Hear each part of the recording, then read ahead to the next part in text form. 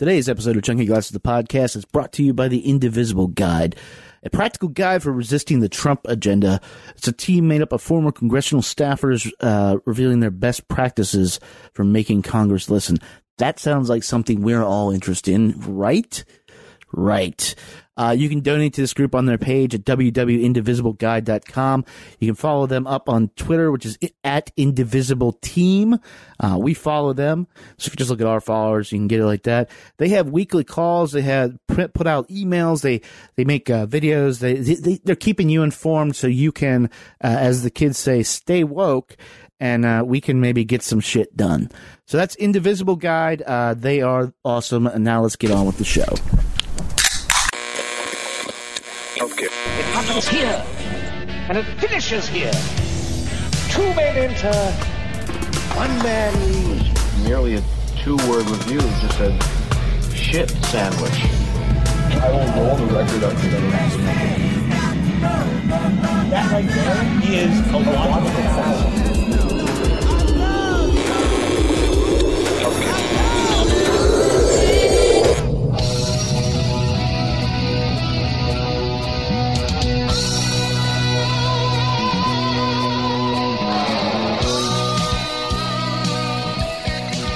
Welcome back to the basement, fellow music lovers. You are now tuned into yet another exciting adventure with us here on Chunky Glasses, the podcast. I'm your host, Kevin, and we are finishing off your week in style here from right down here in the basement in Washington, D.C. It's a real special podcast. I actually just finished editing this one and realized how much it's great when we were doing it, but realized it really was fun and it was special. You know, we have shied away from talking to a lot of artists this year, doing a lot of interviews, and basically that's because I've just been bummed as fuck. I think all of us have been. If you're here in Washington, D.C. and you're not on the other side, you know what I'm talking about, but even if you're out in the country, you know what I'm talking about. It's awkward times. It's horrifying times sometimes, but it is uncomfortable times at the very least, and it has affected us. And there's been a lot of people that I have wanted to talk to that I had to cancel because I just could not. And that's, you know, a couple of reasons, other reasons besides the times in there, but so it was with great relish and zest that I smiled ear to ear when I got an email from our friend Sam McCormley of Fellow Creatures and Ugly Purple Sweater, and he said, "Hey, you interested in hanging out in the basement and talking about music and drinking whiskey with me and Nassim Curry from Kingsley Flood?" And I said, "Damn, I haven't seen you guys in a while." Yeah, let's do this. And over the course of a few weeks, we tried to figure out what we were going to do. We didn't really land on anything until the day of, and sort of what happened is we sat down here and we drank a good bit of whiskey and talked about the music that we love, and more specifically the music that really turned us on to music in the first place. Maybe it's not an original thought, maybe it's not an original piece to be putting out there, but it is honest, and that's kind of what we do here. And if I'm being honest, I really needed this. So thanks to Sam and Nassim. Huge thanks to them. But that's it. That's our podcast for this week.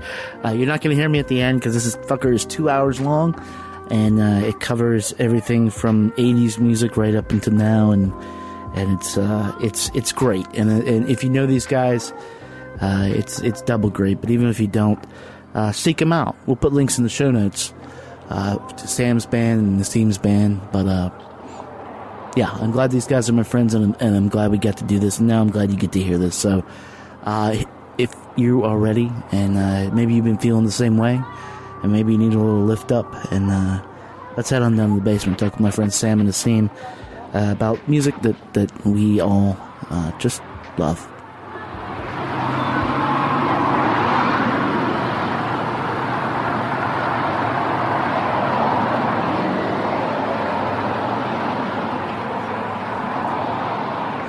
All right. How do you guys want to start this? Any theme, or just keep drinking? Is there a drinking game theme to this? Oh, Yeah, it seems like we should be able to have a drinking game. I mean, If you don't know the song, you drink. yeah. If you think the song is bad, drink.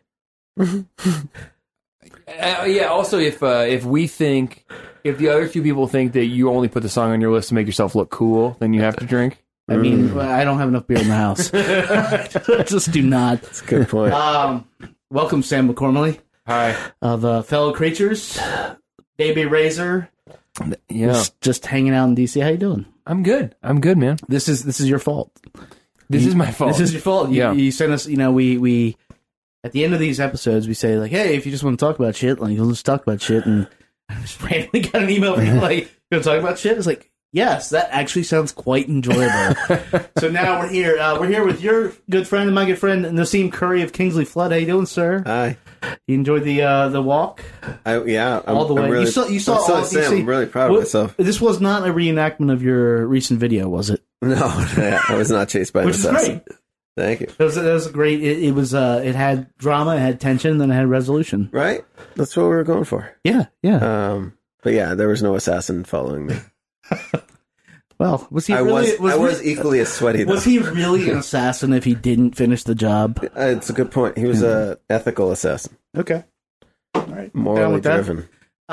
We're here tonight to do something a little weird, or maybe not. It's weird. It's not, because this is exactly what we do off mic, honestly, and which is talk about the things that inspire us. This specific podcast, I started thinking about it today, is going to be kind of a ripoff of Bob's book. You know, the songs that got you going. Although I think we're not going to be as cool and not have cool answers like that, because nobody's that cool, as we were talking about right before we turned on the mics. So the gist of this is that we're gonna spend about an hour here, and An hour? What? maybe two. I don't know, man. What? Depends how the caps do. It was like 5 minutes tops. Yeah. Oh, 5 minutes. Yeah. Sorry. I mean, look. I'm trying to think of a bad band. Yeah, Nickelback only has so many hits. Nah, failed delivery. But we're gonna be talking about this stuff. That the idea is what really flipped that switch in all our minds onto music. I think That's a good way to put it. Yeah, I think to various points, like I do this. I play music all the time, but I literally sit down and do this. You do Fellow Creatures, you do all kinds of other stuff, and you do Kingsley Flood, a by-town thing that goes out and plays shit like Newport. Right. Or you were just in Nashville. Yeah, we were just in Nashville. That was cool. Yeah. So we're gonna start with you here, Mr. Sam. Mm-hmm. So what is your first memory of music here, and the first thing that you were thinking about? Because I think you wanted to go chronologically. Well, I think the song I picked because it is the first like experience that I had with pop music, like writ large popular music. Yeah. Because my mom is a classical pianist and like made us take classical music lessons, and that was like my first experience with music. And like, you know, I did that, but this was the music that was on in the house that felt like more immediate, which is funny because it predates me by quite a bit, but it was like the one collection of like pop music that we had in the house that we listened to. So the question is, what's the question exactly?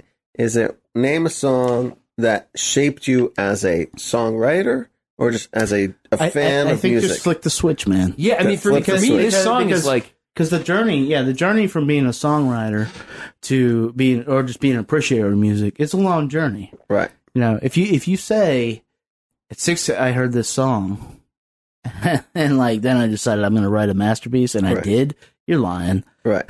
but this song for me, I mean, in this group in particular, and like more generally, is like my earliest like notion of what it meant to write songs. Oh, Yeah. cool. Yeah. And, like what that was, and like their whole catalog like is in my brain as a reference all the time. That's what I mean. I didn't know Chumbawamba had more than one album. Chumbawamba is amazing. Don't get me on a Chumbawamba tangent because they are legit. They're legit. But I did not put them on my list. Right. What I put on my list was, can I reveal now? Yeah. Okay, Do we need a thing? A drum roll? Do we need I can something? put it in post. Yeah, yeah. Do you want a drum roll or do we want to Insert post. Or a slide whistle. Okay. Keep the Customer Satisfied by Simon & Garfunkel. Nice. Oh, let's, cool. let's take a listen. Cool. Home is where I wanna be. I've been on the road so long, my friend. And if you came along, I know you couldn't disagree. It's the same old story. Yeah. Everywhere I go, I get slandered, libeled. I hear words I never heard in the Bible. And I'm one step ahead of the shoe shine, 2 steps away from the county line. Just trying to keep my customers satisfied. Deputy Sheriff said to me, tell me what you come here for, boy. You better get your bags and flee. Simon Garfunkel's Keep the Customer Satisfied, not entirely unrelated to Eddie Floyd's Knock on Wood, later covered for when I discovered that song, Eric Clapton. What? Yeah. Really? It's on the Crossroads box set, which is not any of my tracks, mind you, but that Crossroads box set was such a huge part of my musical development. It was just, it's 4.5, 5 hours of music history from the white British blues perspective. Right. Like, literally from the 60s, from the start to the 80s. I mean, when you have a song on there that's like, I want to make love to you, I was like, all hope of subtlety or, you know, goodness is gone. Right. But it's so funny how we get to things in different ways. Like, I had never even heard the Clapton version. Right. I only knew Eddie Floyd version. Right. That was just introduced to me by a friend who was like big into blues and Motown and soul and stuff. Yeah. I mean, that is, I have to say, I am honestly not familiar with that one. With that Simon Garfunkel song. Oh, really? Yeah. All right, wait, so you gotta give us the story. Again, it was just, we had the box set in So the house. what about it? What about it? It was just it tells a story, right? It's a narrative. It's like it's funny, right? There's like a little dramatic irony there, right? It's this good for nothing traveling salesman hawking his wares, one step ahead of the law. There's something like lighthearted about it, but also like there's some real emotion there, right? It's like this, I don't know, I'm so tired part of the end. There's just this combination of things that for me like make a song great. It's like it's fun, it's sincere, it's also ironic at the same time. Right. And then for me, I think like I really loved like the bass is really interesting, and then the horns are really exciting, and just all the pieces. It's a really layered track, even though on one level it's a very simple song. Why that track over like the myriad of other Simon Garfunkel tracks? Yeah, at that time. The other one that I thought about honestly was Kodachrome, which is a Paul Simon track. That was another. For some reason, those two I just remember like, and this is such an antiquated thing, but I remember sitting at the CD player just like hitting back, hitting back on it, you know, and I don't know why that one. I think you know it's up tempo. A lot of Simon & Garfunkel stuff is like very contemplative and like church like or something. How old are we talking here? Probably 7 or 8. Yeah. You know. Yeah, 7 or 8 year old. I mean, you're about to find out in a couple of years. You're about to find out too, sir. Yeah, I know. But you know, 7 or 8 year old hears that something like that. It's got a good beat. You can dance to it. Yeah. And they aren't worried about the content when they're 7, and then as they get older, they're all of a sudden like, "Whoa, this is about something." Yeah. Cool. Yeah, and I think I loved the harmony. I mean, their harmony writing is so good. It's so unexpected and creative. You know, they use like the two voices as like two separate instruments. Yeah. Yeah. Of the 3 tracks that I picked, Simon & Garfunkel is the one that I'm like still the most attached to musically. They're still the one who I like appreciate them musically the most. Anyway, Cool. I'll say I know I'll one say of the no other more. tracks, and I'm looking at you. I'm like, I doubt that. You got a hacky sack in your hand, sir. We'll proceed. We'll proceed. I don't want to give anything away. Nassim, you want to go next? Sure. Okay. Sam, yours was totally upbeat. I'm going to bring it down a notch. This is by an artist that some people have heard of named Bruce Springsteen. Nice. But this is a deep cut. This song is called Straight Time. And it's from the Ghost of Tom Joad album, which was his, I think, 95. Yeah. Basically the period in his life where he slicked his hair back. And This is the album after Lucky Town and the other so one that he's, nobody remembers. oh my God. I don't remember it. See? Lucky Exactly. Town. Human Touch. Human Touch. Yeah. Touch. You know why nobody remembers that? Because that's a gross fucking title. It's called Human That's Touch. like, hey, little girl, is your daddy home? Like, Yeah. no. Yeah. Don't say that. That song's so good, though. That song is so good. It's good if you give it a country tempo. It's Yeah. a great country song. Anyway, so Straight Time. Right. I'm in college, and this was the first time a song's words just like floored me. And you know, they always say like the way you receive, or I don't know, whatever. But the way I've always thought about it is the way you receive a song, and you're totally moved by a song, says a lot more about you than it does the song. So at the time, I'm in college. I'm like in a really nice college in Maine. And for some reason, you know, I'm 18 or something, and I think like my life is miserable and I have no friends and whatever. And this song just hit me hard because I remember thinking that one thing that I was struggling with was just this idea of complacency and not having meaning, and you're going to have to find a job and have this sort of just no meaning in your life, and you're going to have to just like spin your wheels and get nothing. And there's one line in this song that says, and it's about like a drifter, and you'll hear the lyrics, but it has nothing. It's about someone gets out of prison. It's like nothing I can relate to except this one line, which was, you get used to anything, sooner or later it just becomes your life. And I remember like being in my like, you know, rich kid private college dorm room, like totally resonating with that song. With that line. Was that like an encouraging sentiment or like a really dark sentiment? It's both. It was really dark, and someone else said it. And it's just in the same way that someone out there is speaking to you. Yeah. And you're just connecting with someone. And it's the first time really that words had just like penetrated me. That line in particular. I remember that. So yeah. All right. Let's hear a little bit of Straight Time of Ghost of Tom Joad. I'm going to bring the mood down. Mr. Springsteen. Got out of prison back in 86, and I found a wife. Walked the clean and narrow, just trying to stay out and stay alive. Got a job at the rendering, it ain't gonna make me rich. In the darkness before dinner comes, sometimes I can feel the itch. Got a cold mind, go tripping across that thin line. Sick of doing straight time. My uncle's at the evening table, makes his living running hot cars. Slips me $100 bill. Says, Charlie, you best remember who your friends are.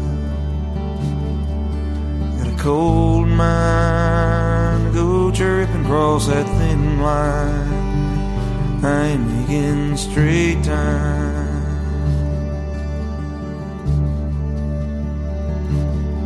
Well, 8 years in, it feels like you're gonna die. But you get used to anything, sooner or later it just becomes your life. The kitchen floor in the evening, tossing my little baby's high. Bruce Springsteen, that's without the E Street Band, Straight Time, Ghost of Tom Joad. That's when he was sort of off in the wilderness. They had parted ways. Yeah. I got one more thing to say about Springsteen. No, you can say as much as you want, man. Yeah, I do have lots of things to say about Yeah, Springsteen. so the one thing is that I think Sam has some stuff to say too. Oh, I do. the way I got into Springsteen was from my sister's ex-boyfriend. who was way into him. And I was like, why are you into that, like, muscle-toting, like, fist-pumping, anthemic dude? Wait, and he was like... back up. What is muscle toting in your Muscle, mind? you tote muscles. That's what that means. Okay, muscle toting. Yeah. The only person who'd ever used the phrase muscle tone is someone who has neither guns nor muscles. Don't all people... I just went to the gym and, like, so many people were toting muscles. Okay. Carry on, sir. So... But then this guy was like, hey, you should actually listen to the words of Born in the USA.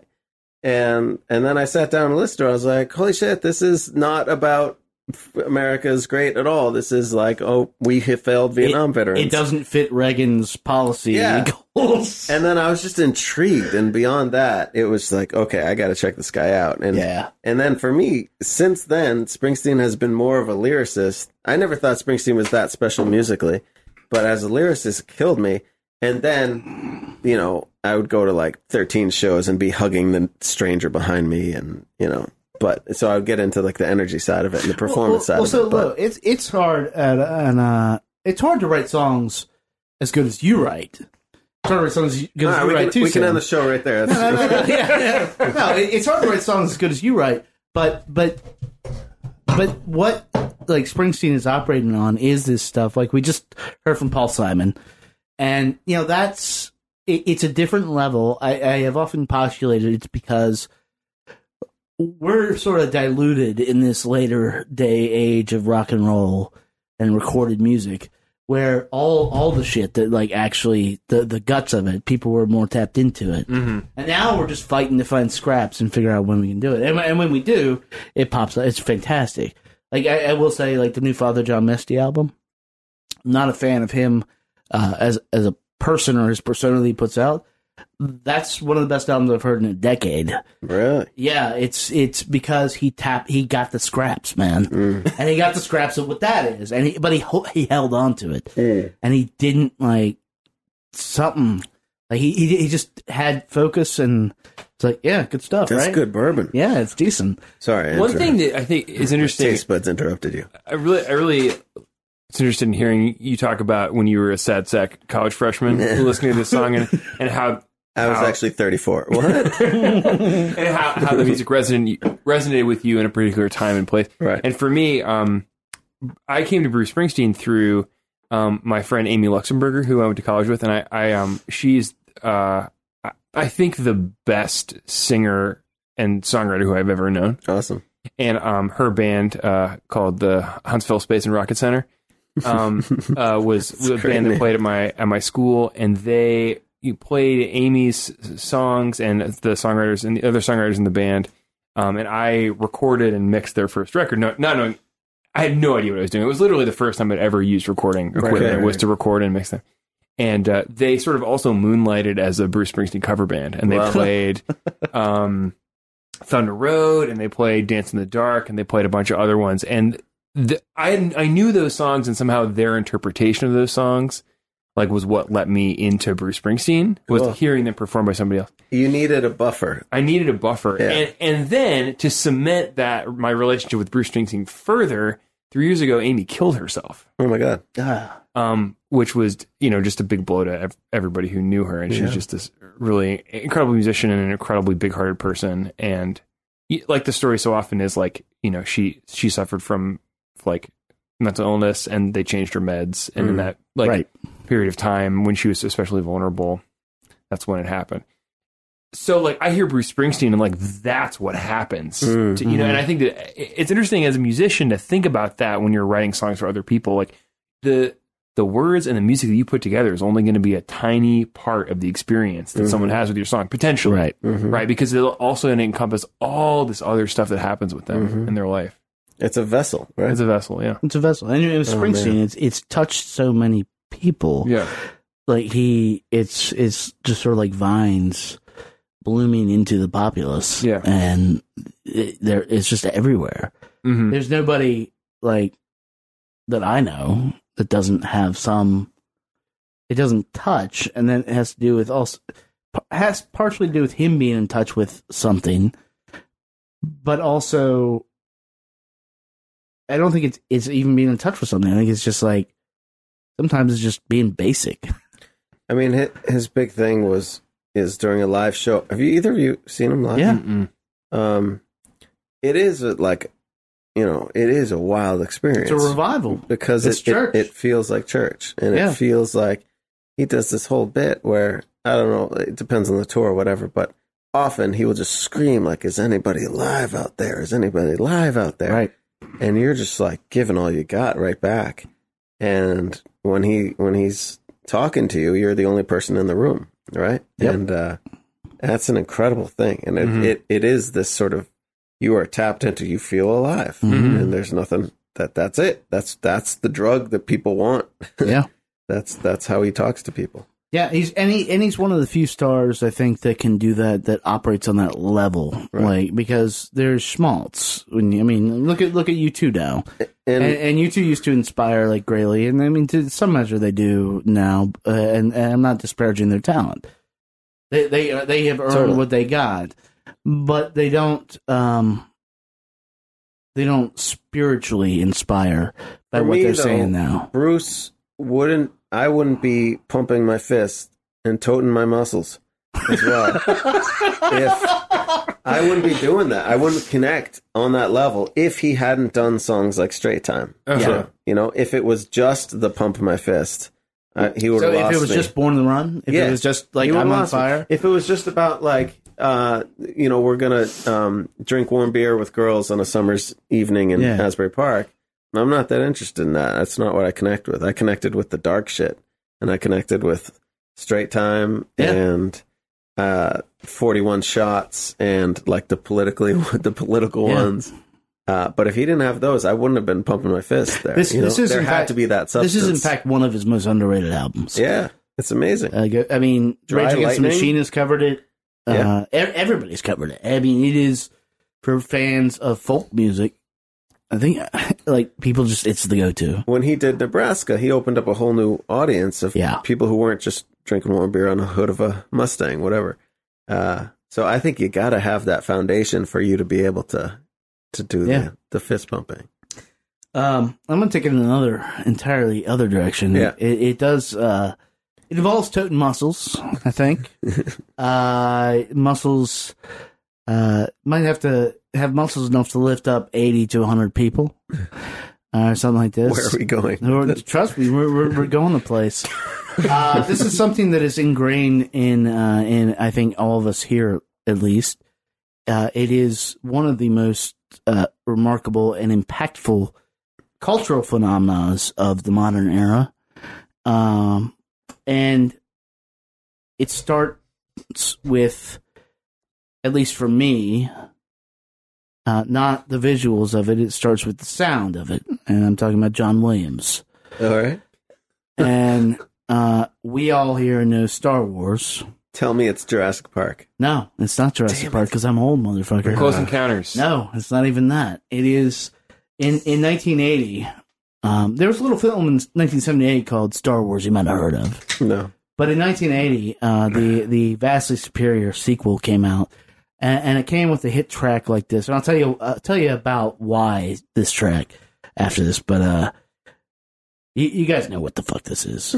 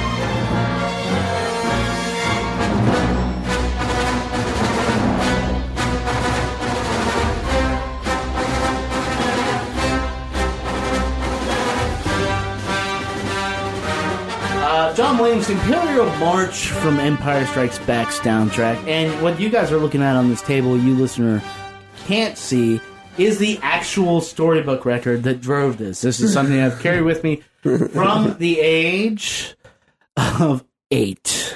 Wow. So here's what happens, and this is how I hope music has impacted you this way.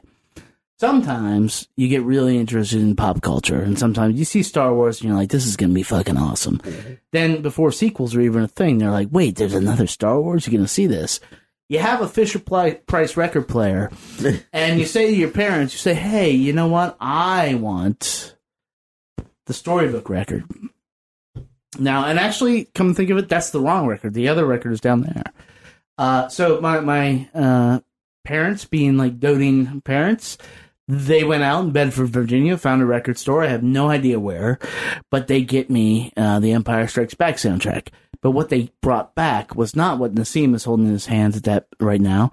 It was the John Williams score. It's a 2-disc set of... Not with the story. Not with the story. Completely, like, just all classical music. All soundtrack music. And for about 5 minutes, as an 8-year-old, I was just like, fuck this, man. Like, this is some bullshit. But as it took me through it, I realized I didn't need anybody to narrate this, because what John Williams was achieving with his music is what made these films so great. It was what makes music so great, is that he could take you on a journey through this adventure that even if this is devoid of context, you're not going to think of lightsabers, you're not going to think of Darth Vader, but you're gonna feel something. Yeah. It is the old, it's what operas are built on. They're telling stories, and for whatever reason, well, and quite literally, it's what operas are built. I mean, without any disrespect to Mr. Williams, like, the amount of Wagner that is in the Star Wars score, absolutely, that's intentional. It's intentional, and I think that's what's interesting, that when you say that it's devoid of context, it's actually not devoid of musical context. Yeah, you know what I mean? Like, I mean, this may be the beer talk, but I think that subconsciously, like, we have The Ring in our minds when we hear the Star Wars score, even if we've never seen it or heard it. You know what I mean? Like, that's in the culture, and that this music is bringing that stuff along. Yeah. I mean, it is. We had this discussion on an earlier podcast. We were talking about, like, think about, like, the classical musicians that you could name. Probably 2 hands, right? Who are alive? Yeah. No. Back in the day, famous. Well, Sam's smarter than normal people. Okay. This doesn't count. All right, Sam, name me 15. I'm on 2 hands with you. Yeah. I could name you 15 composers, but your point is taken. I mean, I don't. It's not what I spend most of my time listening to. Right, for sure. Right, and but my point is, like, none of this stuff necessarily survived, and yet it persists in our culture. Now it's been buried under a layer of, like, celluloid, and what we're seeing now, I think in 2017, especially more so, you see events at Wolf Trap here in DC, or where they'll come out and play the Back to the Future score to the film. Right. They'll do Star Wars to the film. Lord of the Rings is doing a thing, which look, if that's the extended edition of the scores, like, nobody has time for that shit. But my point is that this stuff is the base of everything. And I think it is basically the only way that many people are exposed to classical music. I agree. At this point, But you get chord changes, you get harmonies, you get scales, like actual, like, this is what a scale should be because I had to follow rules. Mm-hmm. You get all the rules just by listening. It's whether or not you absorb it or take it in. That depends on, I guess, your body chemistry or your motivation. But it is this. I've listened to this soundtrack on a Fisher-Price player. I've listened to it on a Walkman. I've listened to it blasting in the movie theater many times. I've listened to it on an iPod. I've listened to it on an iPhone. I've listened to it on a vinyl reissue. It is, for me at least, this set the tone for, like, so this is what you can do? Mm-hmm. You want to make some noise? This is what you can do? Okay, well, let's do that. There's something really interesting too about the fusion of classical music with like science fiction. Yeah. It's not a natural combination when you think about it in the abstract, but like in our minds, like classical music is really inextricably linked with science fiction movies. I mean, there are great exceptions. The best science fiction films have the best scores. Blade Runner? Blade Runner's great. Come on. Miracle Mile? I don't know if you guys know that film, but it was a film. Anthony Edwards was in it before he was a big star. Just to the film is that which is actually quite relevant now. Guy answers a phone booth, which doesn't exist anymore, in Miracle Mile in Los Angeles, outside the Brea Tar Pits. And it's a guy in Nebraska saying, the missiles are flying, the missiles are flying. He thinks he's calling his dad. So from there, it's very Hitchcockian thing. It's real time, and it's like, oh shit, the missiles are flying. We have busted the Cold War seal, and now we're all going to die. So the question is in this movie is if this is real or if this is just panic. Tangerine Dream comes in and does this soundtrack, which I've given to Louis Weeks, and I've talked to him about this, and his new album's definitely influenced by it a little. That is just ratcheted up electronic paranoia, and it's fantastic. And there is no other soundtrack. You couldn't do this bombast to that. You know? Yeah. But would you say this is your favorite soundtrack? Score, if you will? No, E.T. Oh, another John Williams soundtrack. The piano work on E.T. is fucking soothing for... Again, this is gross. You guys weren't born. But it was an experience. It was a cinematic. There was nothing like it, and you saw it. And it's a gorgeous movie. And part of that beauty comes from what John Williams paired with what Steven Spielberg was doing. Do you have a favorite score? Oh man. Boy,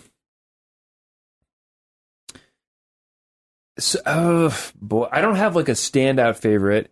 The Philip Glass soundtrack to A Thin Blue Line, it's an Earl Morris movie. Amazing. It's very, that's very amazing. beautiful. Wow. Should check that out. This is more recent, but the score to Ex Machina. I don't know if you guys saw the movie Ex Machina. It's a really cool electronic score. Yeah. Cool. Anyway, those are two that I think about. Cool. Yeah. I think at the risk of seeming deeply uncool, I think the score to Amelie is really, really evocative and beautiful, and fun to play. We're doing this and you're risking being uncool? I know. We're approaching a really terrific transition. Yes, we are. Yes, we are. This is going to be amazing. Good very selection. much. John Williams. Sam, you are up next. So in 1994, I bought my first album. I bought my first CD based on what I heard on the radio. And that album was Crazy Sexy Cool by TLC. Nice. Which is, I went back and listened to most of it recently, and it's one of those early 90s albums which has, I think it might have 7 songs and 4 skits or something. It's like it's very short, and even beyond that, Creep, which is the song we're going to listen to, and Waterfalls. Waterfalls is a huge monster. Fucking awesome, and the other songs sound noticeably different, and they sound like it sounds like happened. Other big songs besides those two? No, that I would know without knowing Crazy Sexy Cool. Let's play Creep because I haven't heard this in literally 10 years. Let's do it, and then I'm gonna grill you on like what the fuck, Sam. There we go. Creep by TLC.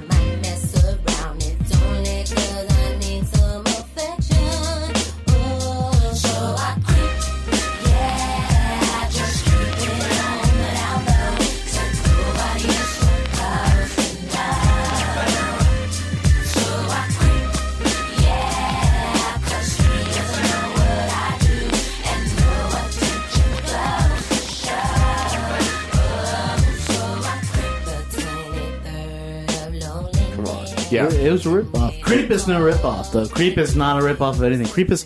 That was... we don't have hits like this anymore, do we? No. I mean, Except Nassim. Nassim has hits like this. So many hits. Yeah. I mean, Creep is... We were just talking about how it's like a kind of a weird hit. It's like... the verses are like low in the register. Mm-hmm. It's not... I can't understand. I don't know any of the verses. I can't sing along with it. Yeah. Yeah. And yet there's something very propulsive about it. I mean, the lyrics are about like someone stalking... Is she stalking her boyfriend or is her boyfriend stalking her? Somebody's stalking somebody, and I mean that's like a very like mid-90s kind of topic. Yeah, but yeah. Stalking? Just general angst. But Kevin, you were gonna grill me. Oh, no. I was going to say, it's funny, you go from Paul Simon to, like, this vast swath of, like, pop landscape to all of a sudden you land on, like, TLC, and there is a lot in between there.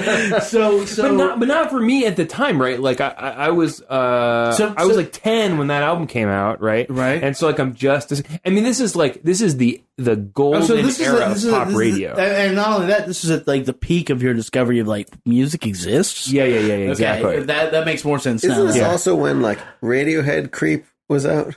Wasn't Creep just, like, a cool word? Stone Temple Pilots had a song named Creep. Yeah. Creep is, like, the coolest word I would ever. love to know when those 3 songs came out. I think Pablo Honey came out, it must have been, like, the same It time. was 93, Pablo Honey. That's weird. Yeah. Also, there were, like, a lot of... it's like later on there in like the early 2000s, there were a lot of bands with Wolf in the title. Yeah, totally. You know, Yeah. Or Wolf Deer. Mother, or Wolf, Deer. Wolf Parade. But the thing that listening to TLC reminds me more than anything is like recording songs off the radio, like with my like tape deck, Totally. and then like Wait. You guys still did that then? Oh yeah. I did that. I did that until like 2010. Oh, that makes me so happy. Yeah. Because, like, that was the 80s. Mm-hmm. Yeah. I have tapes You somewhere never in get this the house beginning or end of a song because they talk over have, like, the entire albums of studio taped off the radio. Yeah. Yeah, and then once I had the album, I would like make one of the songs. I would make people I'm laughing with mixes. Like once you have the record, you like make people mixes, but you'd actually have to. Like, you couldn't just drag the file into a folder, right? You'd have to like listen to the whole song, Right. It really.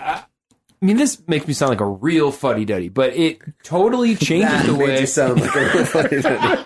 it totally changes the way we listen to music. Because to have to, I mean, you remember the experience of you get an album and you listen to it all the way through because like you only had so many CDs when you were 11, and then you'd be like, I really like songs 1, 4, and 6, and for a while you listen to tracks 1, 4, and 6, and then you'd be like.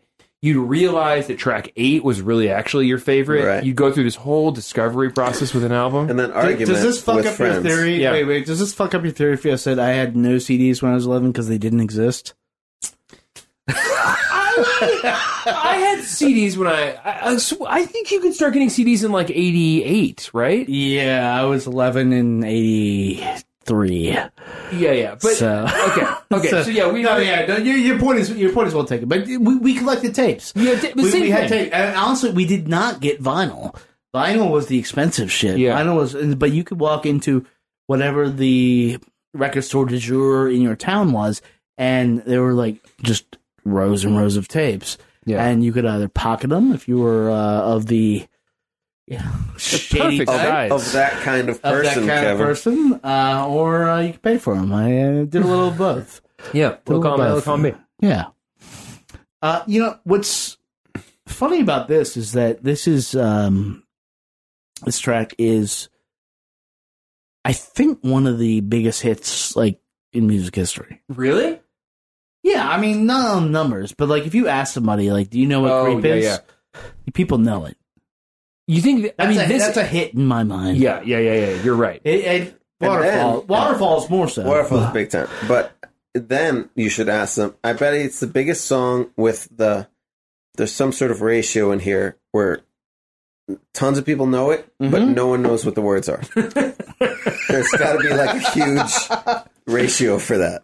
I have one more anecdote about TLC before we move on, which is that in my fifth grade, language arts class or whatever, elementary school, we had to recite a poem from memory, and I decided to recite the rap verse from Waterfalls, Yes. and which is hilarious to imagine.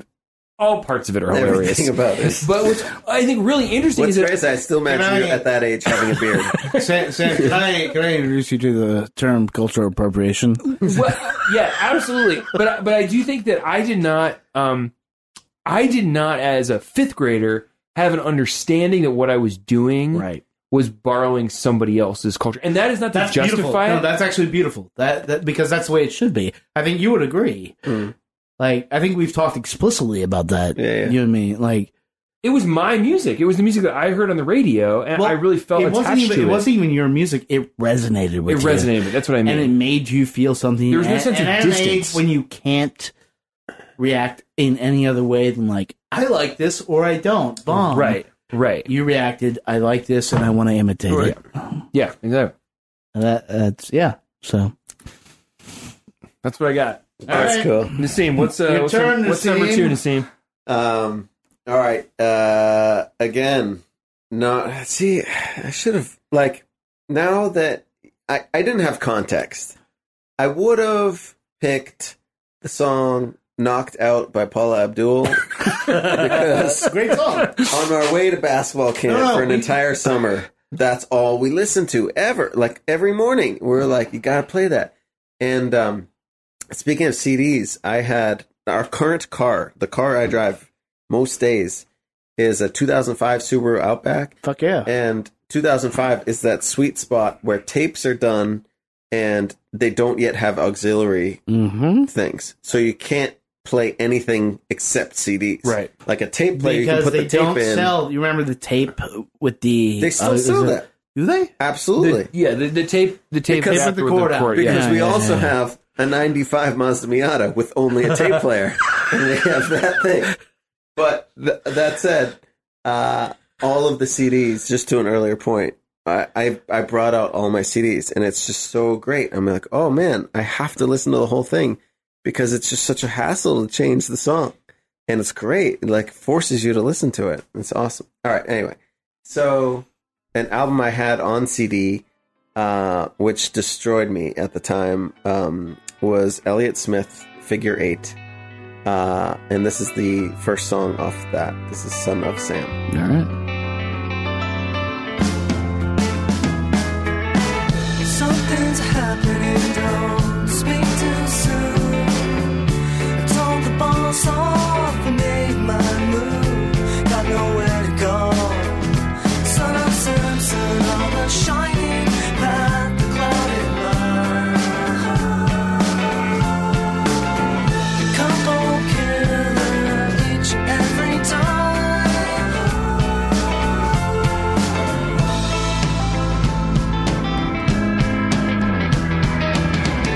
Not uncomfortable, feeling weird.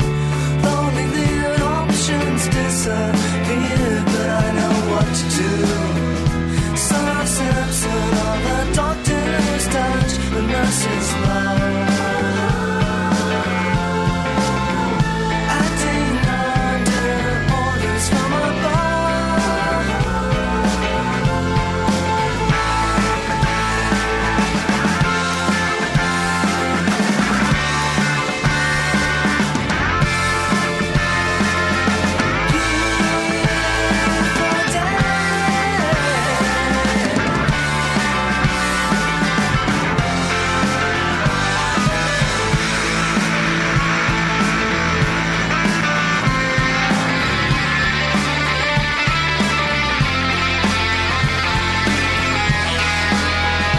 Son of Samson, the shining path, the clouded line.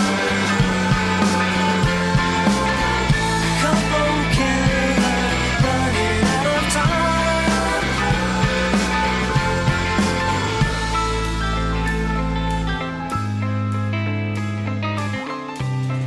Son of Sam, Elliott Smith. Now that is that's a song I've never heard.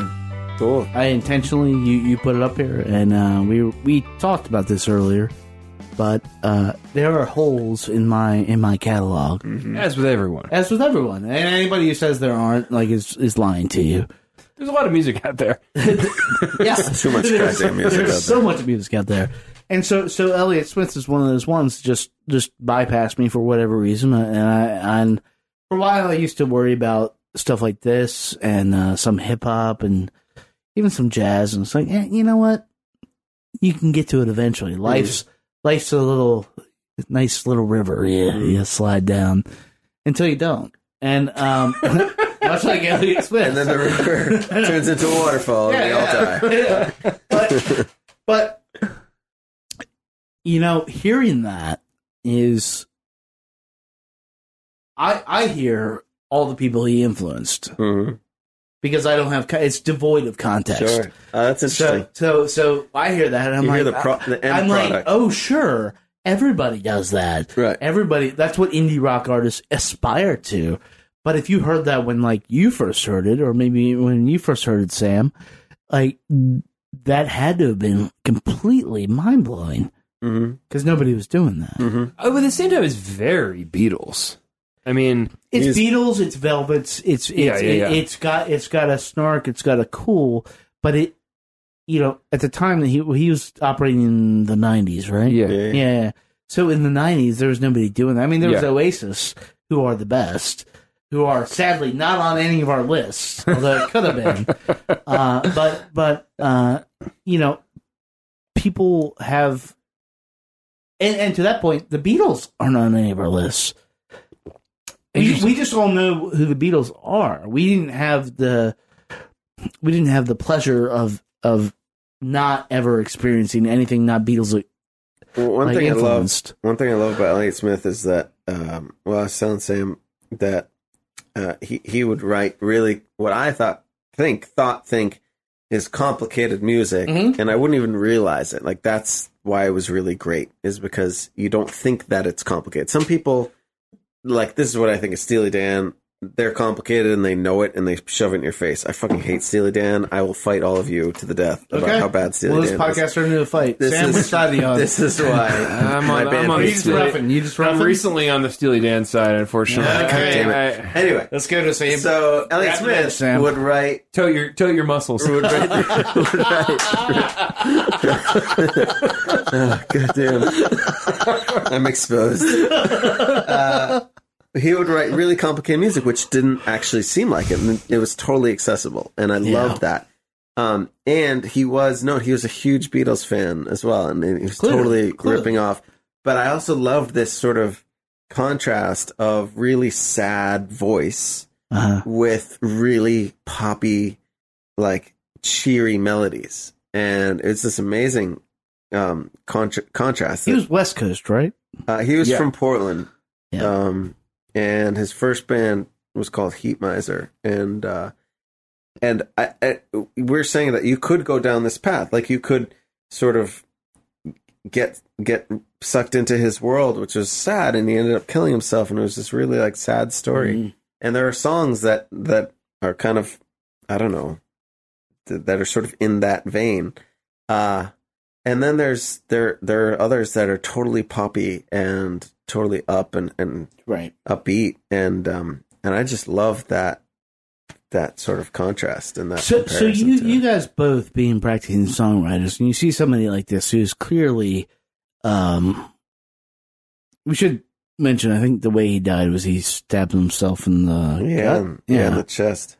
We talk about, or we don't, but people think you have to suffer for your art. I disagree with that completely. But when you hear somebody making these songs like this, what is your reaction as a songwriter? Are you inspired by that? Because at the end of the day, it's a form that you guys both operate in very well, and you've had like pretty good success, both of you, like doing this stuff. Not Elliott Smith's success, but Sam and I have not yet played at the Oscars. That's on the. It does make me think. I mean, I don't think that you have to be suicidal to write great songs, obviously, but it does make me. It does remind me how important it is to be vulnerable when you're writing. It's easy. Right. I think for me to write from a kind of a detached place, like a place of like, I'm having fun putting notes together, and hearing people who are great reminds me like, oh, you have to do that, and you also have to bring an emotional vulnerability to it. And I think that you could do that and be a relatively emotionally stable person, but like you have to bring your whole self. Right. Yeah. I think that's true. That's a nice way to put it. Yeah. Yeah. I do think that being a little emotionally unstable might help, actually. Yeah. Yeah. And why? Because there's something like a little... Is it the access to vulnerability, like not being able to access that tenderness, or like, because I think there's just something like slightly socially unacceptable about like being vulnerable in public. I think you're right. Like just, and I think the many people who are exceptional artists are the kind of people who just can't help it. Yeah. And that serves them well when they're creating creative material. Yeah, There's plenty of counterexamples too. Yeah. But there's like a type of like person who can't help but wear their heart on their sleeve, and I think that helps when you're writing songs. Right. Yeah. But it's funny. I don't think you're a great songwriter, Nassim, and I don't find you that way. You seem to be like a very stable person. For example, thanks. For example, like I'd be happy to like swap babysitting with you once you have a kid. Cool, thank you. You would trust me with your child. Yeah. I've struggled with that question a lot because I want to say that, and I know Jeff Tweedy talks about it. Talked about it before. Like, no, fuck that. You don't need to be tortured to make great art. It's an everlasting question that it's going to be with us for centuries. But for me, it's my problem is that I feel like I wrote great stuff when I was in a dark place, and I can't shake that. So I'm like, shit. Like, if that's the case, and if I'm, and then you go to this idea that, well, maybe you just sort of need to be inspired, and that can be dark or that can be really light. Right. And I think it just depends on what you're trying to write. If you're trying to write something that's really like pulling on people's heartstrings or really connecting with people, and that happens to be in a dark place, then yeah, you'd better be in a dark place, because at the end of the day, people can sniff out something that's not authentic. Well, it's got to be authentic. It's about empathy. Yeah. It's about empathy. It's about authenticity. Whatever you're doing, you can't bullshit. Like, people have really good bullshit. Yes. Yeah, they do. And so if you're trying to write something dark and you're not, that's hard. If you're trying to write something witty or smart or light, and that's where you're at, you'll hit it, and that'll be authentic, right? I think you've got to be consistent with what you're trying to do. Yeah. Right? I think that's the key. Yeah, and Elliot Smith clearly was. Mm-hmm. Yeah, and if you don't happen to go to a dark place, you shouldn't be writing dark songs. Simple as that. Like, I'm sorry. I would agree with that. The cards are. Yeah. It won't be good. It'll be fake. There's something that, like, in my band, we talk about a lot in the van and stuff like that. Like, we're listening to a song and you're just not buying it, and there's this term we call like unearned epicness. Right? Like, you didn't earn that, right, the ability to be that epic. You can't be that epic yet. Like, you haven't earned it.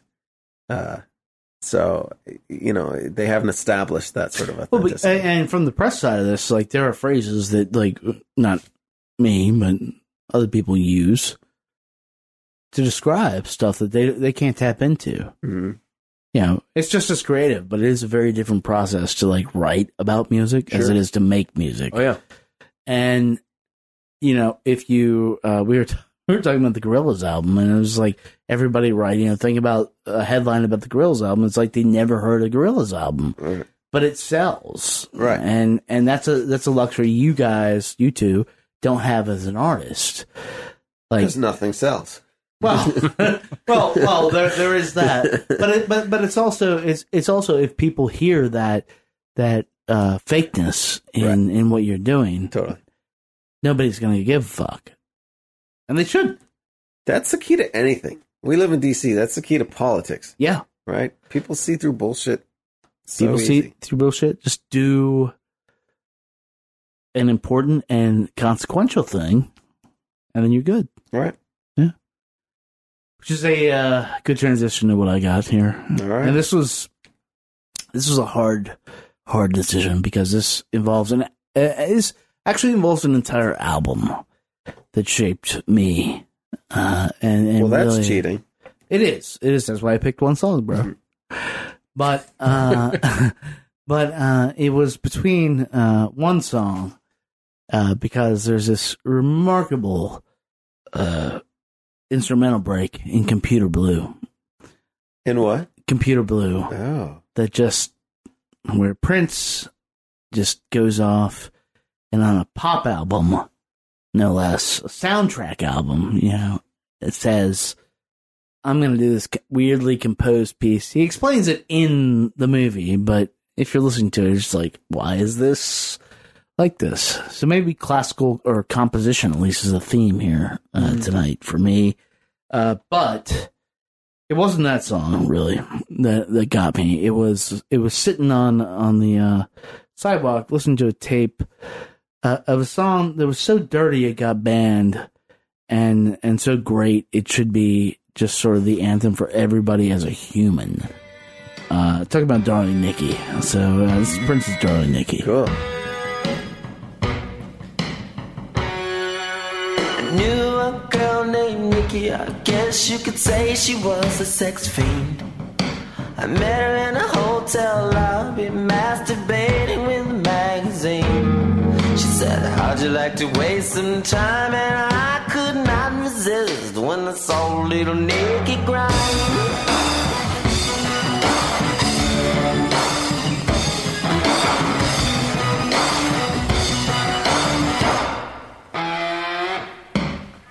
Took me to her castle and I just couldn't believe my eyes.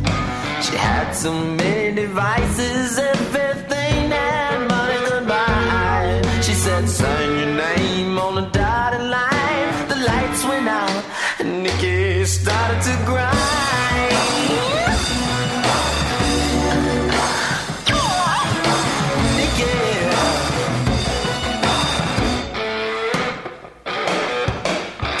Started spinning, oh maybe it was my brain.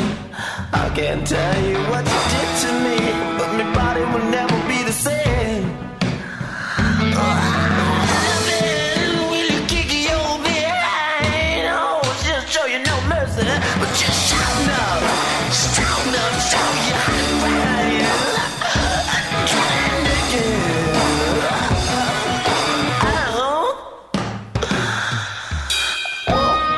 Next morning, Nikki wasn't there. I looked all over, all I found was a phone number on the stairs.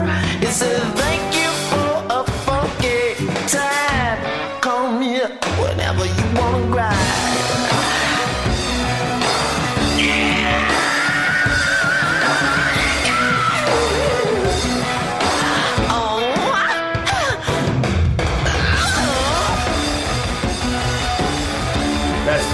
For a K. I'll talk about that now. So, Darling Nikki, which was, first of all, to my recollection, I don't think my parents had the talk. And you gentlemen know what talk I'm talking about. Yeah. I think that was the talk. Like, I heard that song and it was like, oh. Man. Oh, that's how it works. But in, and I've said this sort of a lot of times in this podcast, but in Lynchburg, Virginia in 1984, they didn't really play black artists on the top 40 radio. There weren't a lot of black artists on the top 40 radio, period. But Prince, for whatever reason, rose to the top, and every single off Purple Rain. I mean, he had Let's Go Crazy. He had When Doves Cry, which is revelatory. Almost was the song I picked. Was Little Red Corvette? That was 1999. Oh. That was not played in Lynchburg. We never heard it.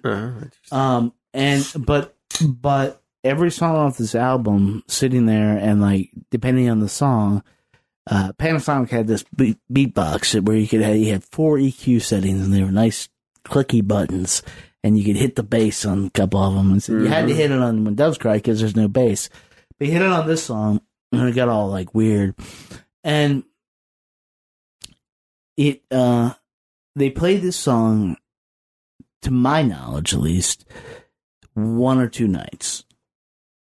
And this is when Tipper Gore was going. This is like literally when they were putting stickers on stuff and saying, Wait, what was the band that Tipper Gore came out against? Was it like Twisted Sister or something? Yeah. And so you had these DJs in a remarkably conservative town. Jerry Falwell's like, what was it, the Old Time Gospel Hour? I don't know. Thomas Road Baptist Church. Liberty University is there now. And you had these remarkably conservative town with these DJs who like rock and roll and trying to get the shit out. And I know at least 2 nights that they got this out because we were just like, what the fuck? Because and this is important because you had the radio on every night. I did. Right? I did. Back to what we were talking about in taping stuff. Like, I'm not joking, Nassim. I have Sussudio front to back on tape because they played every fucking song. And this was the thing. So you had, like, in the 80s, you had, from about 82 to 86, it was this golden era of all these pop songs were great. And then you had Prince storming in and be like, yeah, what if I just fucked all this? Right. And it was not a thing that conservative white America was necessarily prepared for. And but it did change a lot of people. It certainly changed me. I mean, that song more than any other. I mean, I am very partial to the Beautiful Ones because of the passion at the end of that. You've got Sam Cooke, you've got Otis Redding, you've got Marvin Gaye. There's never been anybody that hits that level except for Prince on the Beautiful Ones at the end of that. Like, do you want me or do you want him? Because I want you. That's, I mean, just the line. This is like, I just erased 20 years of soul history. But the way he delivers it is fucking fantastic. But it was this song, being able to hear it, and being able to hear it sitting on a fucking curb, that I just looked around like, oh shit. Because you're sitting on the curb like outside of your house? Paint us the picture. Yeah. Sitting on the curb like 2 houses up, and we're about an hour away. You got your boombox out. Yeah, we're about an hour away from curfew. We got our Panasonic boombox. Wait, curfew? Yeah. Wow. What time is curfew? 10 p.m. 10, all right. Weeknight, weekend? Weeknight. No, I mean weekend. Weekend, okay. Yeah, weekend. Yeah, we're just hanging. BMX bikes, laying in the grass, because that's how you do. Yeah. Some people had some skateboards out. Had a Vision Gator. Wow. That was a nice thing. With some Bones trucks. And, yeah, and so this is, I mean, and this is why I was like, this is the way to do this format of this podcast. This is how music impacts people. Mm-hmm. Right. Because I can smell, like, when I heard this. Mm-hmm. No, you guys probably can't. You guys just smell like Sam. I don't know. Yeah. No, I told you. I walked over here. Y'all can smell me. Yeah. But it is a... Hearing this as opposed... I mean, When Doves Cry was huge. Right. But it was every night. It was every goddamn night. This was just like, I think they're talking about something I don't know about, but I might want to know about it someday. But that's interesting that you're sitting there in a world that is sort of defined for you, and suddenly this alien spaceship comes down. Right, that's exactly how it is. Like penetrates your world, and you're like, oh my god, there's something else out there. Mm-hmm. That's wild. That's music. Yeah. Your turn, Sam. All right. This is the one that I connect the least with at this point in my life. This is Two Step by the Dave Matthews Band. All right. And let's just listen to it. Okay. Absorb it.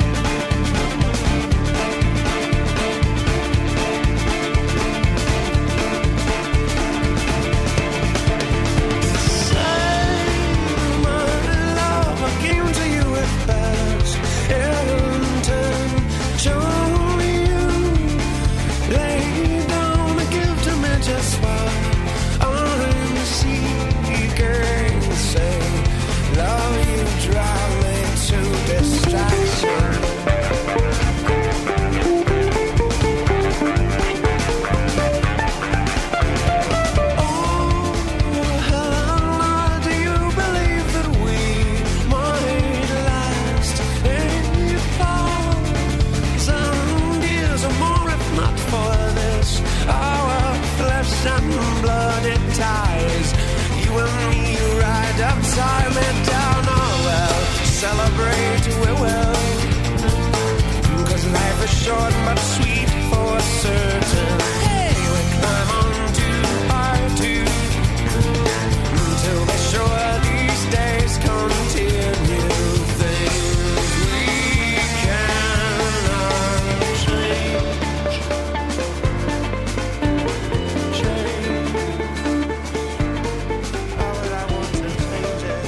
That was the reunion. Before that, we're driving around campus, and I'm like, I wonder what college kids are listening to now. And we drive by a dorm, and I hear fucking Dave Matthews could be coming out of Dave the Matthews. windows. So here's the interesting thing. So a little context, like, you know, you came to him like when Dave Matthews was exploding was literally when I was in college, and this was like sophomore through like junior year, and he had this circuit where he was based in Charlottesville. There's this great club called Trax. It's where Fish got literally their start. I know they go to what's the club in the higher ground in Vermont. Oh, yeah. But really, it was coming down. We played there. It was coming down the southeast. They play Trax, and if you look at any of Fish's like live downloads, the best shows you're gonna find are Trax in like the early '90s. And there was, as evidenced by the Horde tour, a thing going on at that time where people, Jerry Garcia had just died. Like, or later on, had just died. And the Dead were ideal. Mm-hmm. And they were ideal that not a lot of people really embraced, but they could embrace it light. So I need to back up that statement, because Jerry Garcia died in 96, but the Dead started like faltering in about 92, and he started having problems. And this is when Remember Two Things came out, and then this album.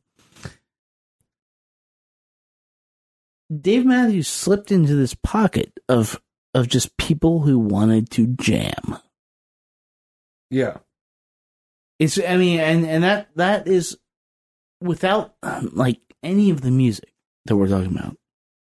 He had the best drummer, Carter Beauford, the best horn player, Leroy Moore, the best bass player, Stefan Lessard, the best fiddle player, Boyd Tinsley. He had the best people. All based on a little gig in Miller's in Charlottesville, where he can play his hippie tunes with Tim Reynolds. He's a wild dude, but he somehow parlayed this into and kept it going to where you heard it, and we're like, "Fuck yeah!" Yeah, I mean, for me, it was just like the reason that I, as a 13-year-old, got excited to learn how to play the guitar. I mean, like really simply, it was That like. song. It was like, I want to know how to play these. I mean, I had been playing a little before then, but it was like... I can actually see that. But it was like, I knew some chords, and then I hear this guy doing something I didn't understand what it was, and I wanted... It felt like a challenge. Which is... Like, I really have I kind of like that song now. I have a hard time connecting with this music now, and this is what's interesting about this Even conversation. I have to... I enjoyed that. But like... Crash Into Me and like the Dave Matthews slow jams, I'm like, I have a hard time with them at this point. It's what's interesting about this conversation in general, which is like there's the music that get you started, and in some way, like I much later on, like, you know, like made new friends who are into other kind of music, and they exposed me to all kinds of other stuff that I then connected to on a much more permanent basis. But like when I was growing up in like Fair Oaks County, Virginia, like there was no record store nearby, right? There's no there were no like websites you could go to. Wait, do you have? Right. I don't even know. Do you have an older sibling? Interesting, actually, my older brother, I never lived with him. He's 11 years older half brother, who lives in Iowa City. He was a rock radio DJ in Cedar Rapids, Iowa. Yeah. So But you never lived with him. Never lived with him. So he would occasionally send me a tape, but it was always like stuff that was on. It was always like alternative rock stuff on the radio. Some stuff I didn't know, but a lot of stuff that I did for, you know, Green Day and The Offspring and Right. that stuff, which I listened to a lot of the time. But you know, when you're 12 and you don't have access to like a record store or whatever, like you're like the radio at that time was the only way that you had access to music, really. You know, Totally. and this seemed really different than the stuff that was on the radio at the time, and it got me excited about learning to play the guitar. And it's interesting now, like how do you feel like listening to it like in this basement? Like you just heard it, you're like, Yeah, how does that sound now? Yeah, I'm like, man, there's a lot of interesting musical touches, right? There's the musicianship is very high. Yeah. It feels very overplayed in a way, like Nassim, while we were listening to it, was playing the air cymbals, and he used like all 26 air cymbals that he had at his disposal. There's a lot of that in that song. I mean, it's the polar opposite of the Elliott Smith stuff, which is like it is complicated, but comes across very simple. Yeah. The Dave Matthews Band stuff, like ultimately is pretty simple, but totally. like Jesus, they're playing all the notes. Totally. And at the same time, like there are a lot of touches that I do really like, and they're a really good sounding band, and there's a lot of interesting elements to it. I really like when they, like I said, like when they go minor. I love it, and then it becomes major and happy, and let's celebrate and drink the elixir of life. And I'm like, well, that's why that song and Halloween are for you. But I will say, Satellite is actually quite a jam. I mean, not if you're in college and every kid is learning to play that on guitar around you, and you just want to smash every How would guitar. it be How that would guys have gotten laid in college? No, would you Without rather Satellite? be? Yeah, exactly. How would guys getting laid without Satellite? Or in my age, how would guys getting laid without learning how to play Patience by Guns N' Roses? Yeah. Like, which would you rather hear, though? I mean, I would Patience, absolutely. Yeah. Because that's true. if someone started playing Patience and could do the whistling on that, Yeah. like No, oof, you had a I would go wingman. better You had a with wingman. that. right there. You just got to play the C chord. Yeah. And then you got a wingman just whistles in. Right. All right, save me for myself, Nassim. What's next?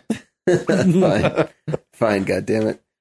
All right, 1997 or 8. I always forget. My favorite albums in the world were all like 97, 98, which is totally wild.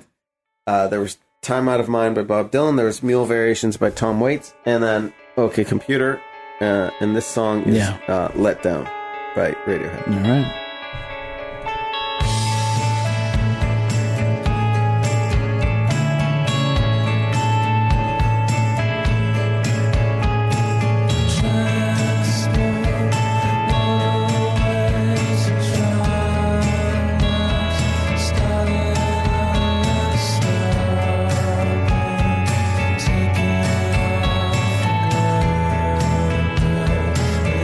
Emptiness of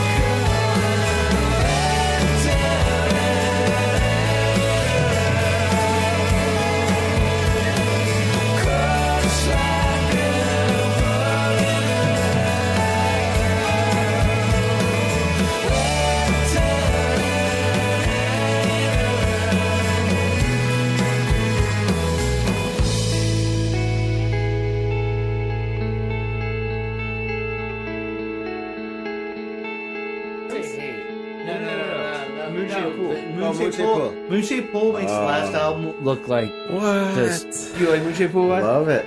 Yeah. Love it. Well, I listened to it and I thought it was totally fine. Have you listened to it more than once or twice? No. yeah, we you? listened. I've Yeah, not. I listened to it like 15 times. Oh shit. And it's Usually that's my argument. we're on Usually I'm record. just like, have you listened to it more than once? Which is a funny And they're argument to make. No.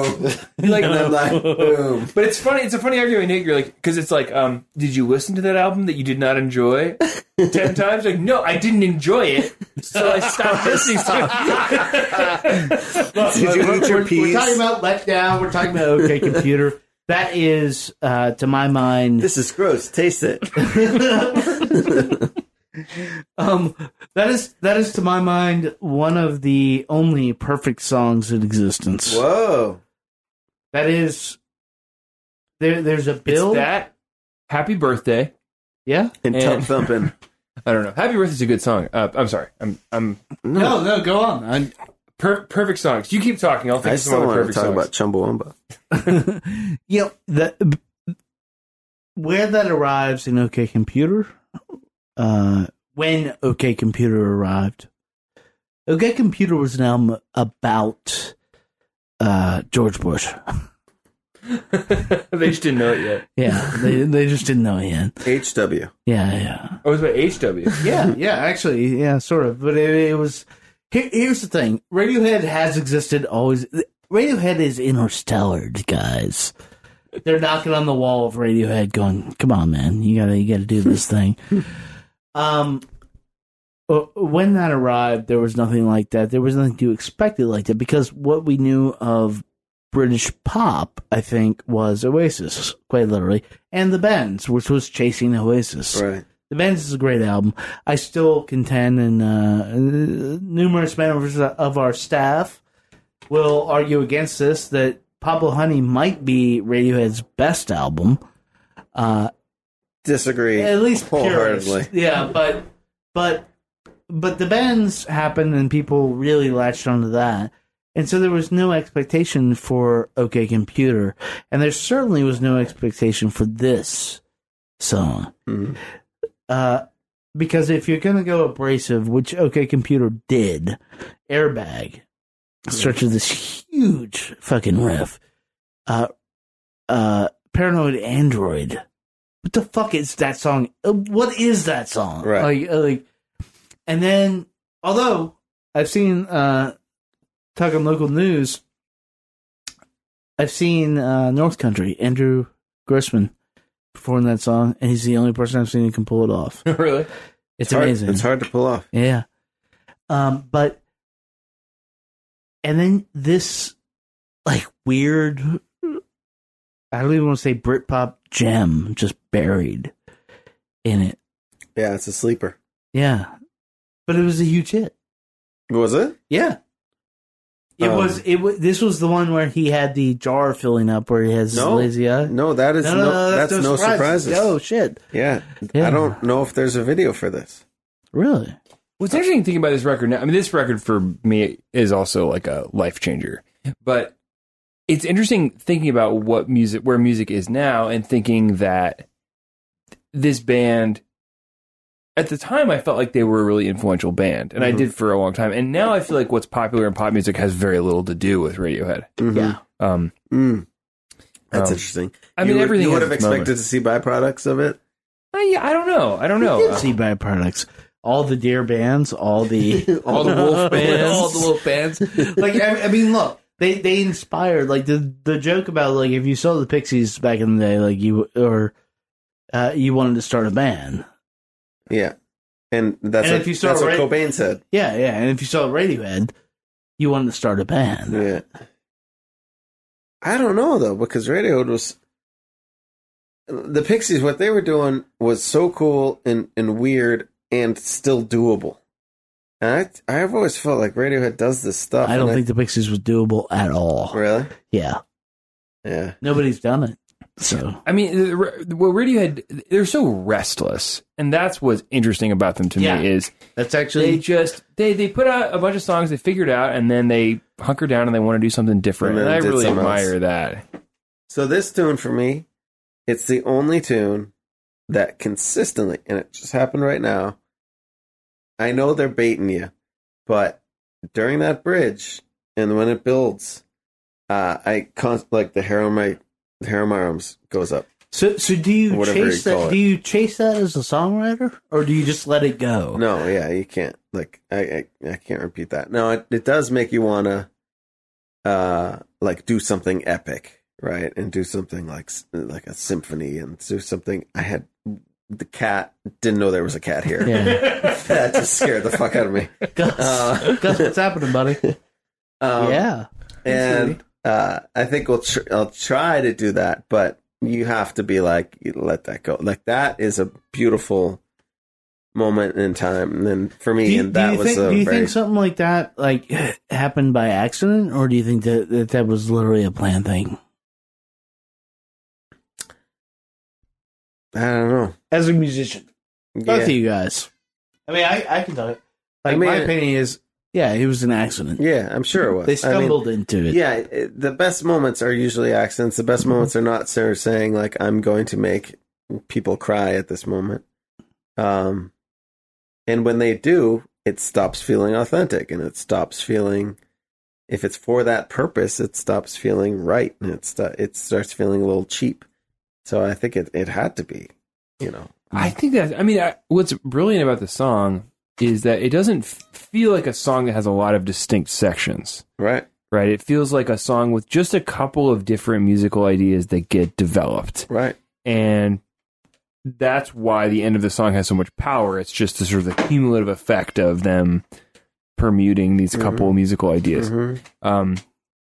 And that does sort of seem like the thing where you have a couple of ideas and you just get together and you start playing it and you see what happens. And just small decisions, I think, became big things. Like, okay, in the second verse, let's have Phil start playing the snare. Yeah. Right. And on paper, it's like, cool, that sounds good. Let's make the second verse different than the first. In execution, like, that's a really powerful moment. And that it really sort of hits you hard when it's like, oh my God, suddenly this song is driving like it wasn't driving before. One of the things about Radiohead that I find so weird is that when you read accounts of, you know, their early years, it's like the record label signed them and then they had to go learn to play their instruments and then they released Pablo Honey, and it's this model that is so antiquated, like it just doesn't exist anymore. The idea that you'd sign a band that was like weird and had some promise, but like didn't have their shit together. Like nobody gets a record contract that way. If you've heard the On a Friday demos, which any Radiohead fan has, they're not good. No, they are. I take it back. They are. They're fine. No, but they're fine. They are what there was a thing going on in England at the time, and Oasis dominated it. Mm-hmm. So it was like you either are Oasis or you're not, and Oasis is the band that's going to be coming out of that, and Oasis did. So the producer of our last album and the EPs before that was the producer of Creep. And speaking of Creeps, and you know, there's a whole story behind it, which was like, you know, not surprisingly, that was a throwaway song. That was like. Right. They were like, yeah, fine, I guess we'll do this. And the producers, there were two, it was Paul and his colleague Chris, and they were like, no, you guys, I think you might be onto something there. You should try it out. And they're like, okay, fine. But that's, you know, it's such of course, like that's how that story goes, you know. I don't know, it's interesting. But then they had to step it up with the Bends, and then they stepped it up further. And as you said, Sam, like, and then they kept reinventing. They've continued to try, and this is the great thing about Radiohead is like even if they fail, which I think they have a few times, like they continue to try. That's what every band should do. I remember watching the stream on MTV2 of when Kid A came out in 2000. Yeah. They just played it, and they just showed a record player spinning while playing the full Kid A. Yep. And I remember being like, I don't know if this is very good. And I listened to it like 10 more times. I'm like, this is the best album ever. Yeah. Yeah, back in on the old pirate networks, like when that leaked. Yeah. That was a big thing. Yeah. Do you still feel that way? About what? About Kid A? Do you still feel like Kid A is... I still think it's great. Totally. My affections have shifted a little bit towards a couple of their other records, but something about the place it had in the musical universe at the time it was released was really powerful. Yeah. I also like the tune Optimistic because it's like one of the few Radiohead songs like I can play on guitar that sounds exactly like it. So I like that. For utility's sake, Optimistic is good. Yeah. Yeah. All right, Kevin, take us home. What are we doing? We're gonna do something a little. This could have been expected, but not necessarily. One of the bands that I think honestly shaped Radiohead. And bear with me here on this. There was a little band out of New Zealand called Crowded House that had fronted by what's his name? Crowded House? Neil Finn? Yeah. Neil Finn, Nick Seymour, and Paul Hester. And they broke out from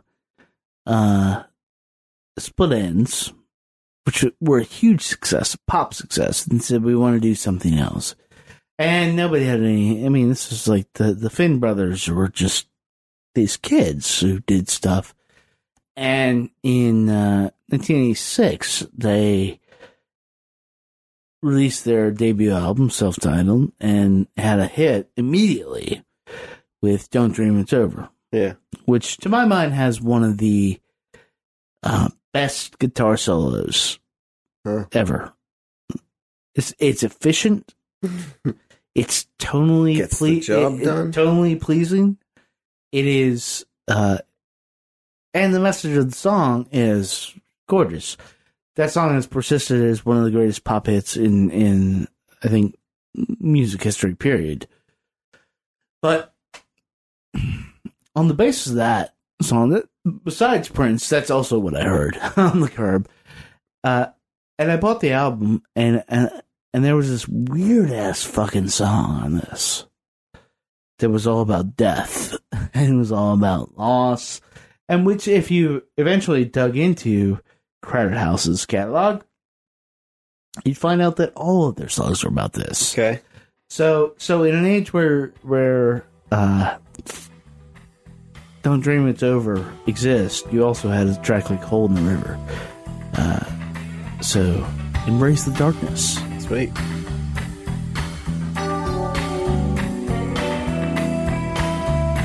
There's a hole in the river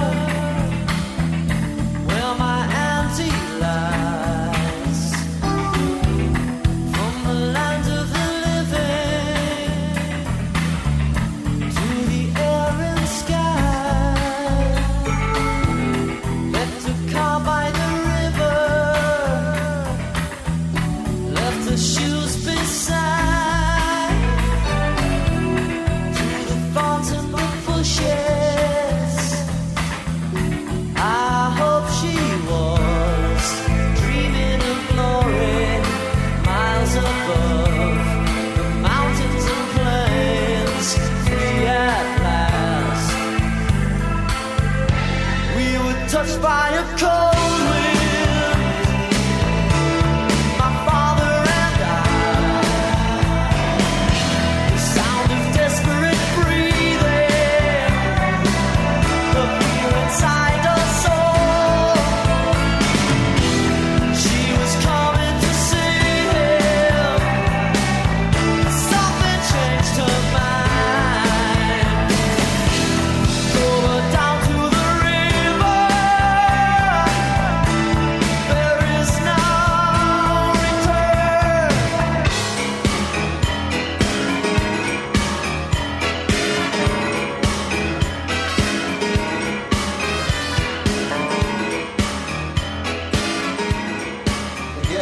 Yeah. So here I am at 14, and hear that transition, and I don't know anything about music at all anymore. I literally, I mean, I have You're heard. like, what clown is going to murder me right Yeah, now? I have been influenced by the Beatles, Led Zeppelin, The Doors. I've gone through all these phases, and I hear that, and I'm just like, what the fuck is going on with Right. life? Right. This is why this Crowded House remains to this day one of my favorite bands of all time. They, Neil Finn's a weird dude as far as like his efficacy in songwriting. I think, at least with this band, you know, he Paul Hester unfortunately committed suicide, and it was at a time when people were really like, "Hey, Crowded House could come back," and it was because people had forgotten because they had the best pop hits, but they also had the weird pop hits. If either of you have not listened to Woodface, go home tonight and listen to it. Okay. It will make your life better. It is fucking phenomenal. It is outside of the White Album, I think, the greatest work of pop music, period. Wow. Damn. Woodface. Mm-hmm.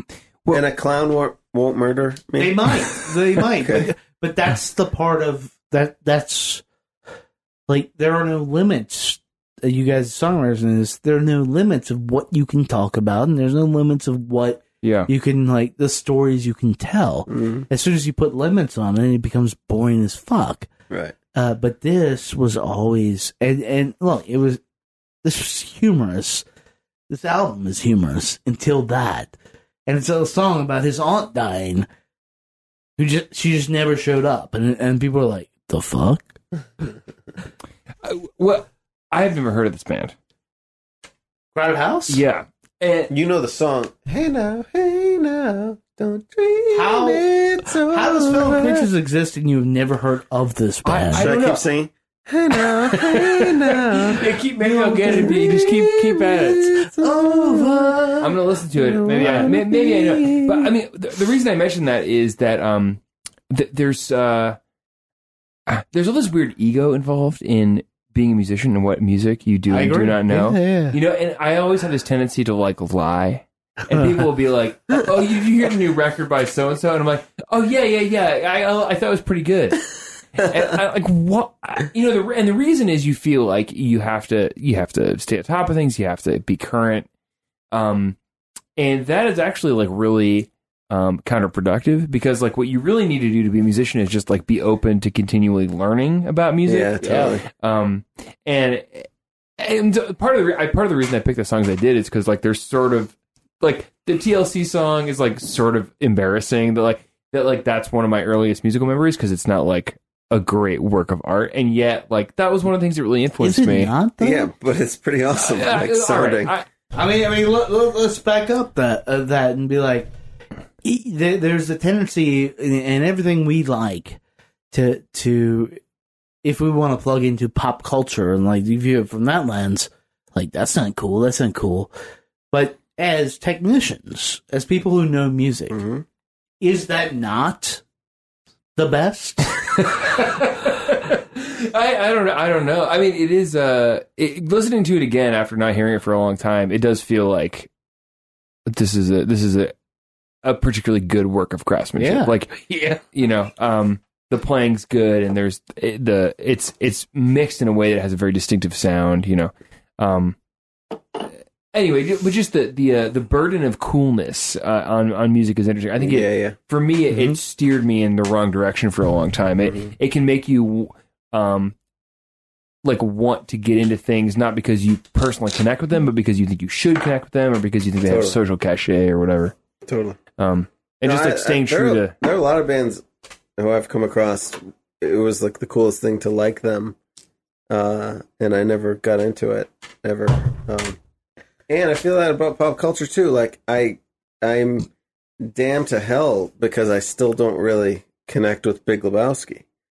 And everyone hates me for never like loving Lebowski. Sam, step aside. We're gonna have to See, lane this is here. what happens. Like, no. Everyone wants to educate. No. So That there is, I think you're right. There's a burden of coolness and things like that. So Yeah. the fact that you can the fact that we can sort of I'm going to admit- erase that burden of coolness. Is it that you don't like Big Lebowski, or you just... I just didn't quite like get the hoopla. Okay. I was like, it's a So you cool, didn't like sort of quirky movie. It's cool. That's a There's fantastic take. No cooler to me Because no art, then All Dogs Go to Heaven. like people wrote bad Or Hotel reviews for about your Dogs. album. Right. People They did? like, yeah. I'm gonna beat I them mean, up. maybe they did. I don't know. But people write good reviews, bad reviews. People like react to stuff, and Right. that's why we're doing it. Like the 3 tracks we all played are wildly different. And like in mine, especially, I realized after the fact that like I'm just really fucking old. Because I told you all of mine were from mid-90s. Right. So, but it's good because it showed like the scope of things that like when you say to me, Sam, that you don't know Crowded House at all, like I'm sending you a zip file with every single thing, Yes. and I know if you have time, you'll study it. But You'll listen to it. all of this makes me it does make me question like how we consume now and what cuts Yeah. through the clutter. And this is why like one thing that makes me not cool now is the whole Father John Misty thing. Like I don't think musically he's that interesting. I get that he's got this biting You sarcasm. should hear the new album. I know. He is not. But what were you going to say? I want to hear what you're Go with what you're saying. Like I wonder. Like Kevin, I obviously trust your taste. Mhm. I will listen to it because you have said I No, should listen to it. Don't trust me. Just I because feel like- we have the same I lack do of wanna- hair, there's no What are you reason. talking about? This is radio. I have flowing locks down to my knees. But this is he's also someone who's very cool to like right now, and he's Yeah. also someone that like a lot of people are like, "Oh, have you checked it out?" And only I just so maybe I'm just a jaded musician who's whatever been around a little bit, but it also is this idea that how much of stuff is sort of genuine appreciation or just because other people like it, and Yeah, nah.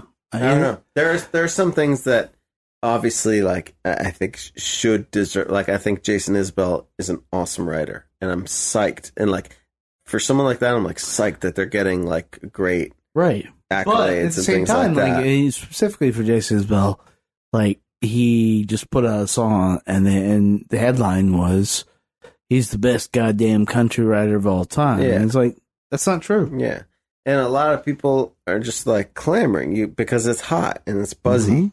Yeah.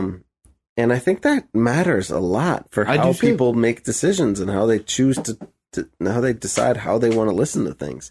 So I how just do always you- want to like put a. Yeah. No. It's So- always great when people so with put that, up things that seem like they're in a vacuum, that seem like they're not just a result of other people because they said it was Right. cool. Right. So effectively, we have recorded an hour and we recorded 2 hours. Sorry, Jesus, of us just getting drunk. bullshitting. Of us just getting drunk and listening to tracks that we like, which is fine because I think that's important to put out in the world because people like you never heard Crowded House.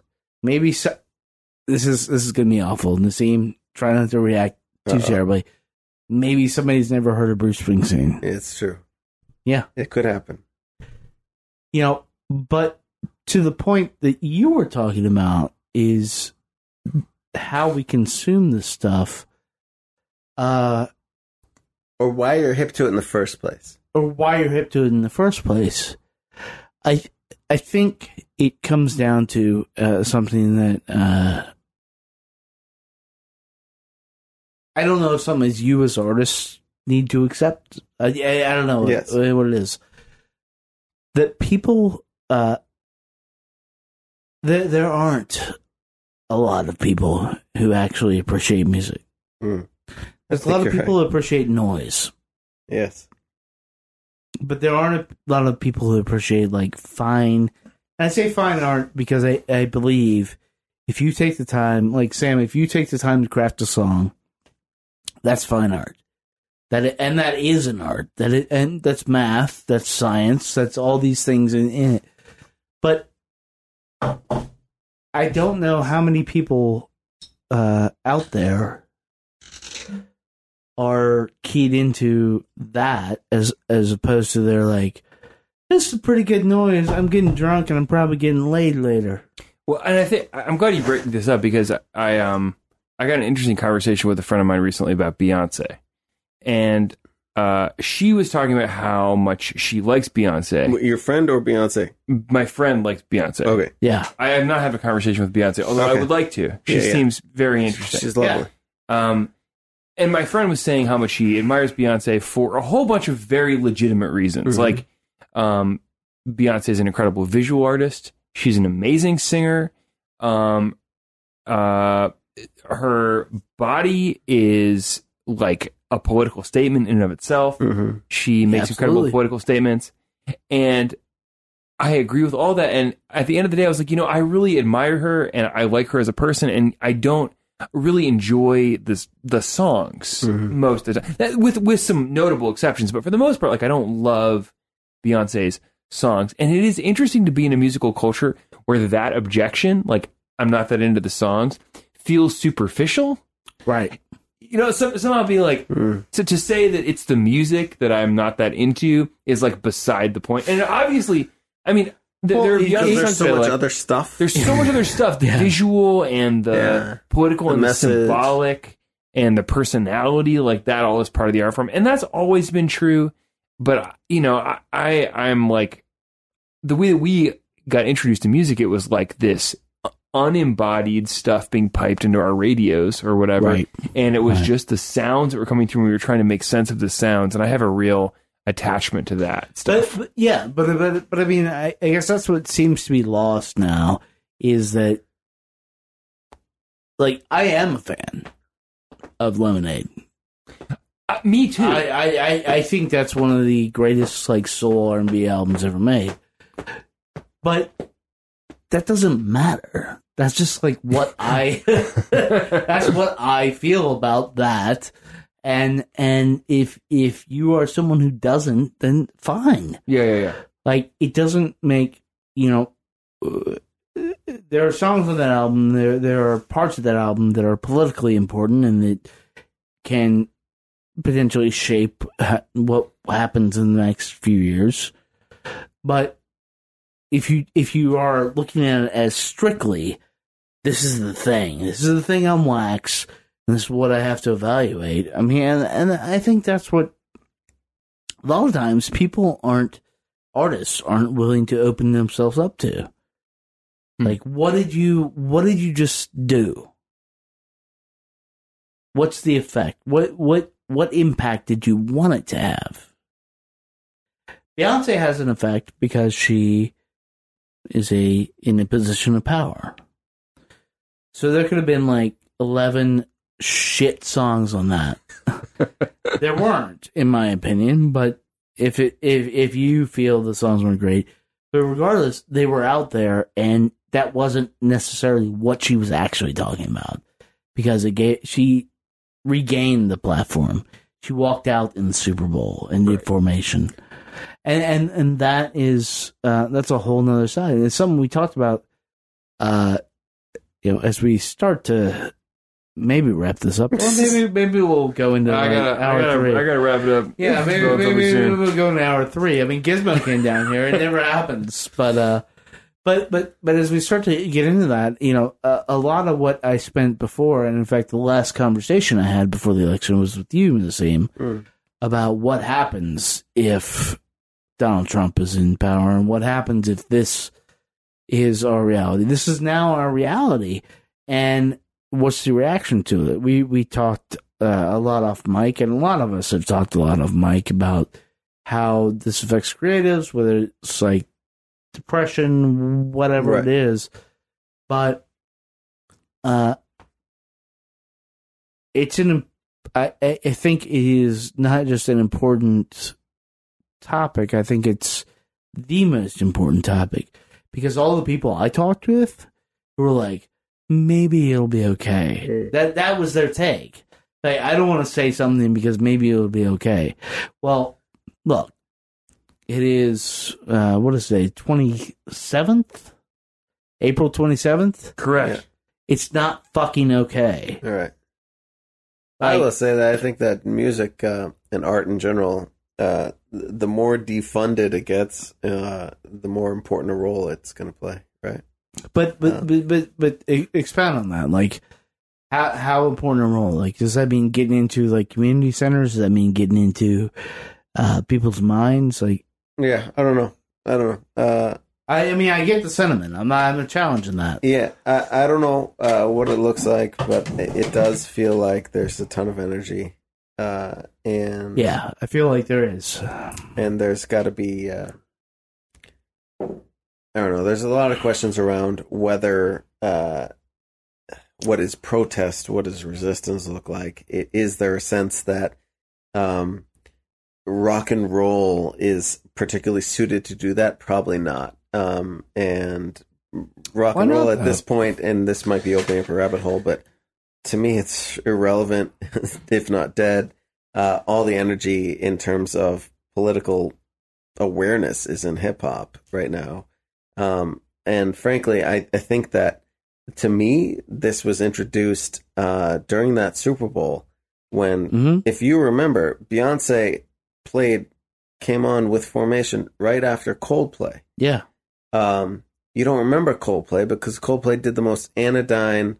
Well, let's all just get together. It was terrible. It was irrelevant. It was worse than terrible. It was irrelevant. Yeah. And Beyonce was so relevant with Formation. We actually to this point we actually sort of decided to back out of the Newport Folk Festival this year, like going in there because, as my lady put it, she's like, this is the pinnacle of just mediocre white dudes doing the thing. Which, Sam, you and I are white dudes. You're I'm whitish. Whitish, you know, is a weird thing to say, but I guess that's what I'm saying. You the new you hit have on, not you on in NBC. Kingsley Flood. You have not shied away from political topics and or songs, but in general, people are not really about that. They're like, oh, well, I got my thing.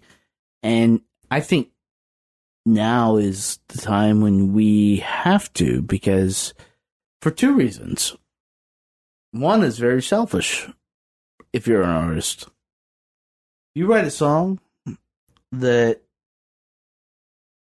calls out everything that's going on right now, you're going to embed yourself on billions of kids. But the other reason is just like, you're actually choosing sides, I think. Mm-hmm. Yeah. And I hate that it's come to that. I hate that it is that we are at that point where art is at the cutting edge. But you're not gonna, like, who's gonna play the Trump party for whatever? Right. The Nuge.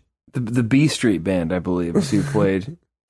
Right. No, they backed out. The cover band backed out? Yeah, the inauguration. That's they were awesome. hired and then they backed out. Yeah. So, you know, as songwriters, so again, I don't think I definitely after the election, I was like, oh, I want to write songs that very clearly state the things that I think are important.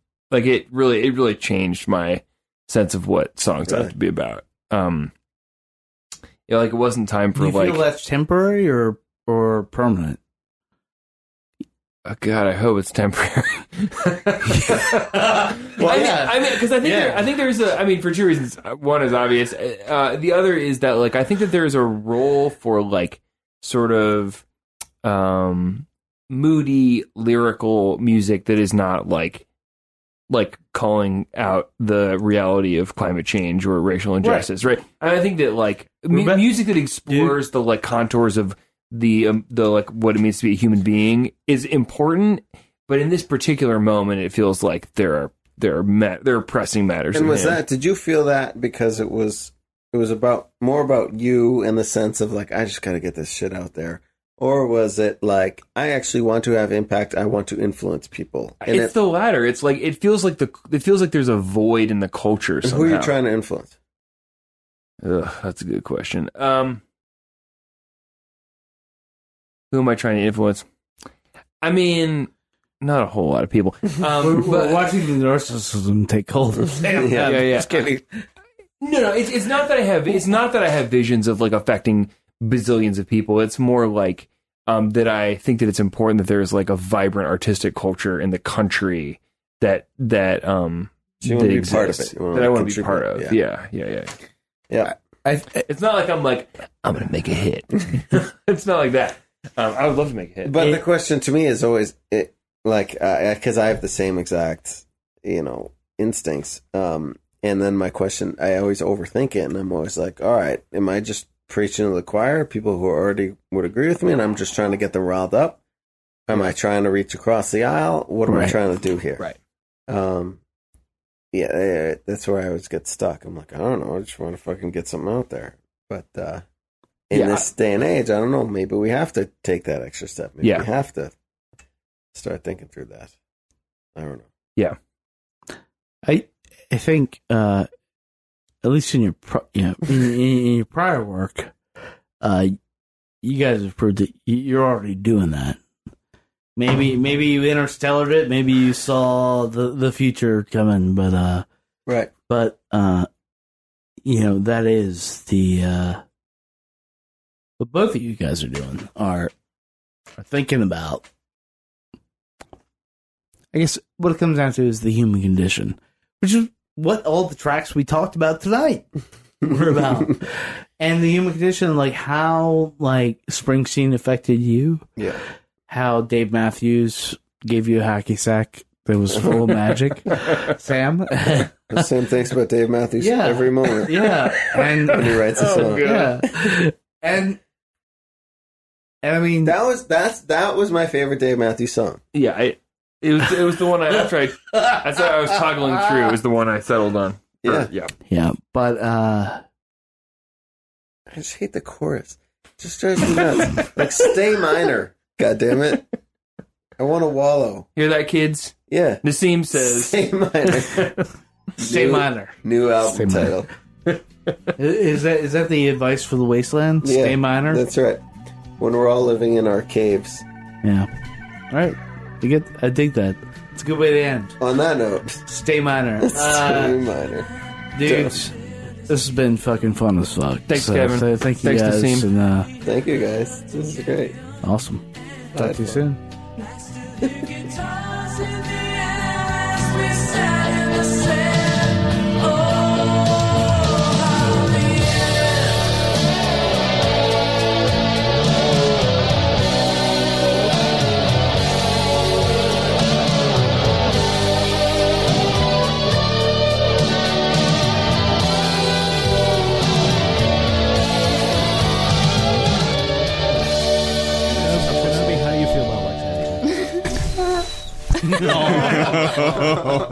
Kenobi.